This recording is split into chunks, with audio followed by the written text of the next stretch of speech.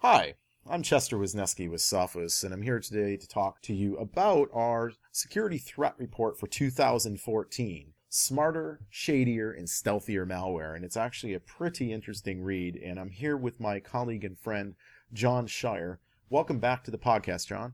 Thanks, Chet. It's always good to have you on one of our Sophos podcasts, and I'm pretty excited about this year's threat report. I mean, we've got some really good research in here, kind of covering all the different areas. You know, in the past, a lot of folks said, yeah, you know, everything's about Windows and this kind of thing, and there's a lot going on in the security space for all of these devices that surround us. And, you know, I kind of wanted to start out by talking about botnets. I mean, this is a bit of a traditional Windows thing, but wow, I mean, we saw some battles of the botnets, if you will. You know, Microsoft went to court and was able to attack the Zero Access botnet, which is a very large botnet that Sophos security researchers have been looking at for years. And for folks that want to know more about Zero Access, actually, we've got some white papers that you can get on Naked Security from our researcher James White, who presented his findings this year at the Virus Bulletin Conference in Berlin. But, you know, Microsoft attacked the command and control, and unfortunately, in quite short order, the crooks were able to regain control of everything. I mean, is there any way to win this battle, or do we have to go about it a different way? I think the battle of the botnets is one that's going to be tough to win. Essentially, you know, you've got a lot of people that are behind these botnets, and their sole reason for being is just to infect as many hosts as possible. And when one thing gets shut down, they'll change their tactics. They'll shift their targets. Yeah, and we've seen some innovation there. I mean, one of the things we talk about in the report is some of these botnets are even now using Tor, the Onion router, which is famous for, you know, the Silk Road and all this darknet, as it's called in the press. But the crooks are starting to use it to hide where they're at. So these Microsoft style takedowns, you know, won't even work. And I think that while I applaud organizations like Microsoft for attempting to take down any kind of centralized component of a criminal network, the reality is we've got to do a better job of protecting our PCs, right? Like, we just got to not join the botnet, because once these things are operating, they're very difficult to wrest control away from the criminals. Yeah, that reminds me of the Zeus botnet that's, you know, fairly familiar to a lot of people that follow security. Zeus, Zbot, Zbot. So Zeus had its source leaked a little while ago, and it basically spawned a lot of variants out there. And one specific variant, as we've seen of late, has been dropping CryptoLocker on a lot of people. So, you know, we're looking at sort of late 2013, and this really just spells trouble for a lot of people, because not only did they have a security problem with Zeus, but now they've basically compounded that problem with the CryptoLocker issue, which is taking their data at ransom as well. And speaking of botnets, I think there was some activity on the Carburp side of things as well this year. Yeah, Carburp certainly seems to be one of the fast-growing botnets out there. But, you know, all of these things to a degree, you know, when you mention CryptoLocker, kind of start to blend together a bit, because this ecosystem, each component does a certain thing, right? And the guys behind things like the ransomware malware that we see, like CryptoLocker, are paying per installation, right? So the guys that have a botnet that exists are kind of taking bids for what malware they're going to drop on the victim's computers. And someday, you know, it may be CryptoLocker if those crooks are paying more money, and other days it might be a spam bot or a denial of service tool. It's really hard to tell. The way people are getting infected with these things most often is through drive-by web attacks, as we call them, which are really related to, you know, the bigger picture of exploit kits. The exploit kit scene changed a lot in 2013, didn't it? Yeah, the scene has definitely changed. What we've seen is with the arrest of the Black Hole Kit author Paunch, you know, Black Hole Kit was already on its way down, if you will, in terms of prevalence, but we saw a lot of diversification with the exploit kits that came out this year. These guys are real entrepreneurs. They saw the success that exploit as a service was having with the Black Hole exploit kit, and they basically took that and decided to emulate, if you will, that business model, and while learning from each other as well. So, you know, while it was either price competitiveness or feature competitiveness, they kind of learned from each other, and as they went through and iteratively tweaked their own products, they were able to, you know, put out these varying and different exploit kits out into the wild that we've had to respond to. Yeah, it's a very competitive market, and we've seen similar trends in the past, right? I mean, if we even go back 10 years ago when Hart Norkas started selling Canadian pharmacy products through spam. And once that business model was proven, it seems like every crook took that business model and wrapped it around their idea for distributing malware or spams or whatever it was. And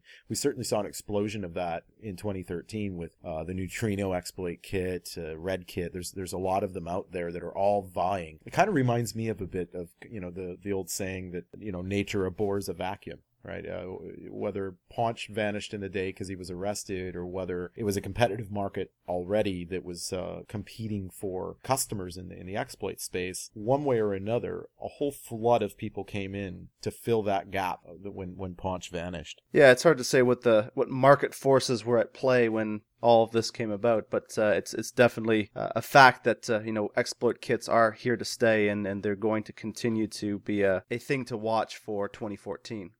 And of course, these exploit kits are largely being installed on Linux boxes. I mean, the reality is about, I think the numbers are still half and half of websites that are hosted on Internet Information Server, Microsoft's web serving platform, and Linux servers primarily running the Apache web server. And, this is a real problem, right? I mean, these Windows exploits or Java exploits or Flash exploits aren't necessarily hosted on compromised Windows boxes. And in fact, the data is showing that the vast majority of infected websites that are directing people to these exploit kits to get infected are running Linux, and most of them are running Apache. Yeah, I think it's really interesting to see that, because I think there's this sense in tech in general that it's Linux, it's based off of of Unix, and there's this invincibility, if you will, to that platform. But in reality, there really isn't. It's the platform is just as susceptible to a well-crafted attack as any other, as we've clearly seen this year. And I think it's time that we start turning our heads around and really focusing on that particular platform, because it is being used by the bad guys increasingly to serve out malware. Yeah, I think it's a bang for a buck thing, right? I mean, if you can hit one Linux box that gets 10,000 visitors a day, that's pretty valuable for infecting people, even if, you're not stealing banking credentials directly off the Linux box. And we know that Linux and Unix should be invincible. You can just ask Mac users. They'll tell you how perfect it is, but unfortunately, it's just not the case. And what we're seeing is the length of time that a Linux box stays infected is significantly longer than most Windows PCs, because the protections just aren't there, right? I mean, Linux server admins are very rarely loading any kind of antivirus to look for these PHP shells or malicious Apache modules and the types of things that we're seeing hitting Linux boxes. And often they seem to have sort of this set it and forget it attitude, right? Like, you prop up a Linux box, you load WordPress, you go, here's your blog, and you walk away. And 3 years later, you're now vulnerable to 100 different Red Hat exploits or WordPress exploits or Drupal exploits that nobody paid any attention to. And unfortunately, this is putting the greater surfing public at risk, not just these Linux admins. And that's what's really unfortunate here, I think. Yeah, and I think if I could echo back what you're saying, is a bit of a cavalier attitude towards security on Linux and on Apache specifically that is leading to this problem. And what I found was interesting in reading the threat report was also when you look at the issue of web hosting services who are really operating on very slim margins, and when it comes time to remediate something, so they get an alert that, hey, there's a problem with this web server, they just fire up a new instance of that existing web server that's admittedly a clean instance, but they haven't gone through the trouble of looking at what was the root cause of that original infection and how can we stop in the future. They just spin up a new instance just to basically economies of scale kind of thing, right? We need just to keep these things up and running all the time, so we're not going to bother with taking the time to actually look at what the problem was initially. Yeah, well, at $3.99 a month for hosting, you're not going to dedicate a lot of engineering resources to doing forensics. And it kind of makes me think it's like your car gets stolen and you find the club security tool laying on the ground broken in half, and you go back and you buy another club and you buy another car and you put it in again, and just like, gee, I hope that crook doesn't come back. He knows how to break the club. It doesn't make a lot of sense, but unfortunately, it is part of the economic reality reality of web hosting. And I mean, Android is a close cousin to Linux, and it's had a bit of a patchy security year, or maybe not patchy, depending which Android device you have, if you want to make a joke of that. But, I had the great privilege of traveling with some of our colleagues from Sophos Labs that do our Android research this year to Virus Bulletin. And one of the more disturbing things they shared from their research was the rate at which things are accelerating in the sophistication of Android malware is breakneck speed. I mean, we saw things like polymorphism and obfuscation and all these 25-cent words in the Windows world take 10 or 15 years to develop into their more sophisticated variants that we see in modern Windows malware. And all of this has occurred in the Android platform in only the last year or two. So it seems to be they've learned the lessons well from other well-developed malware platforms and immediately are applying all those lessons to further victimize Android users. I guess, you work a lot in mobile security. What's been your experience? Yeah, absolutely. I think we are definitely seeing, again, it's one of these things that lessons were learned previously on other platforms, but increasingly, as we don't need to tell our listeners this, but these little devices we're carrying in our pockets are full-fledged computers, and they do the same. They have the same processing power in some cases as some of the older computers that we worked on back in the beginnings of our careers. One really great example of this new wave of malware, if you will, is the Android Defender malware, which we're calling a hybrid between fake AV and ransomware. And you can see that they've learned the lessons on the Windows platform, if you will, on how to do fake AV and how to do ransomware, where they have really slick graphics. They've got they make it look and feel as if it's a real application. But then they also do the ransomware side of things, where it just basically takes control over your phone entirely, and you can't make a phone call, send a text, uninstall the application, use your browser, unless you actually pay these crooks $100 to use the application. And that was some great research that was done by one of our threat researchers in Sophos Labs. Yeah, and that's not the only way they make money. One of my favorite pieces of the threat report, which, by the way, we've mentioned a few times, if you're interested in downloading it, you can go to sophos.com/threat report, is the anatomy of a hacked mobile.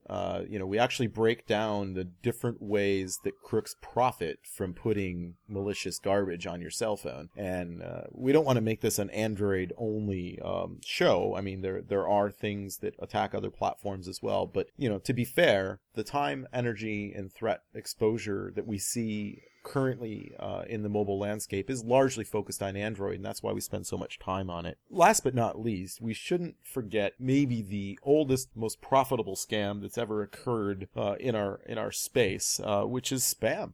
I mean, spam is still around, and I joke when I do some of my presentations that year over year spam dropped 30%, so we only get about 1 billion a day now. I mean, it's still a giant problem, right? You couldn't turn off your spam filter just because there may be less email spam today than there was a year ago. And we saw a resurgence this year of the pump and dump scams.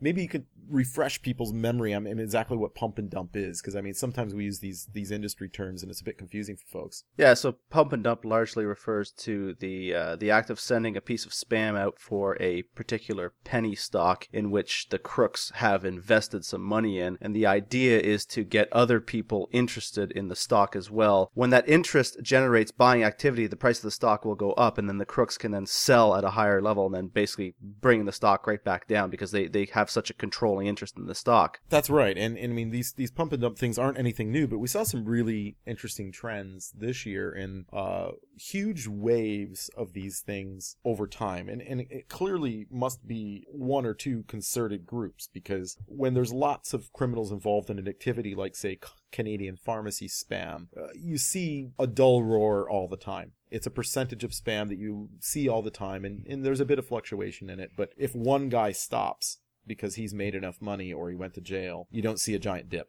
You see a little tailing off, but there's enough people involved in it that you continually see it. And with this, we saw these giant waves. In fact, I think as recently as September of 2013, it was averaging around 20% of all spam coming into our spam traps were related to these penny stock pump and dumps. And on some days, it was even upwards of 50% of the total spam volume. So, just because it's an old scam and you'd think that by now people would realize that it's not always wise to click a link to a cat video, or it's not always wise to think that your bank is giving you a $40,000 rebate and all you need to do is enter your account number. Somehow people still think they're going to make $1 million in the stock market based on a spam message. You know, these things are being distributed through these botnets that you and I talked about earlier, right? I mean, the Fair IT or Ferret, installs Zeus, and Zeus installs CryptoLocker, or Zeus installs Cinewall, which is closely associated with spam distribution. And in fact, like the CryptoLocker stuff you mentioned earlier, people are often infected with more than one thing at once.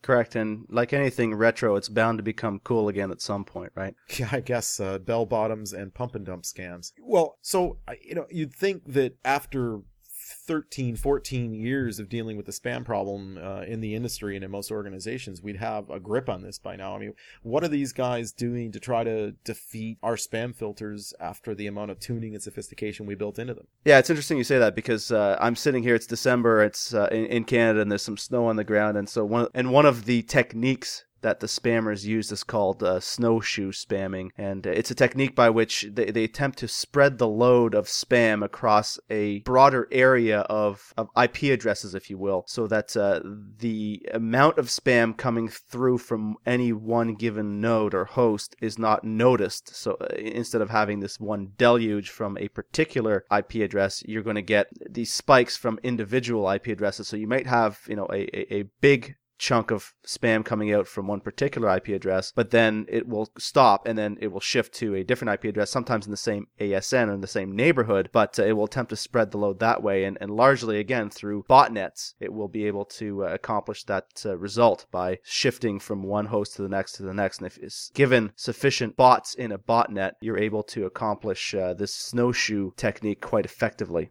Yeah, snowshoeing isn't necessarily new, but it's certainly something that has become standard practice for spammers these days, because folks like us and the other people that try to protect your inbox like to rely on reputation. If we know somebody's a bad actor, then it's easy for us to provide protection for you, make sure that that bad actor isn't able to contact you. Fortunately, it doesn't defeat our techniques. We're quite proud of our spam protection abilities, but it certainly makes life harder for us, and I guess that's always part of this crazy cat and mouse game that we play between the crooks and the legitimate folks. So I'm really pleased that you spent the time with us today to listen to the fantastic research that we've presented in the Sophos Security Threat Report 2014. Our folks work very hard on it. You can get your own copy. I encourage you to read it at sophos.com/threat report. And we cover all the different aspects of how the crooks are being smarter, shadier, and stealthier than ever. As always, if you want the latest news, you can get that at nakedsecurity.sophos.com. And for more of our podcasts, we encourage you to subscribe to our RSS. You can find us on iTunes, or if you'd like to do it via your browser and check out what we have to offer, you can find all of our podcasts at soundcloud.com/Sophos Security. And until next time, stay secure.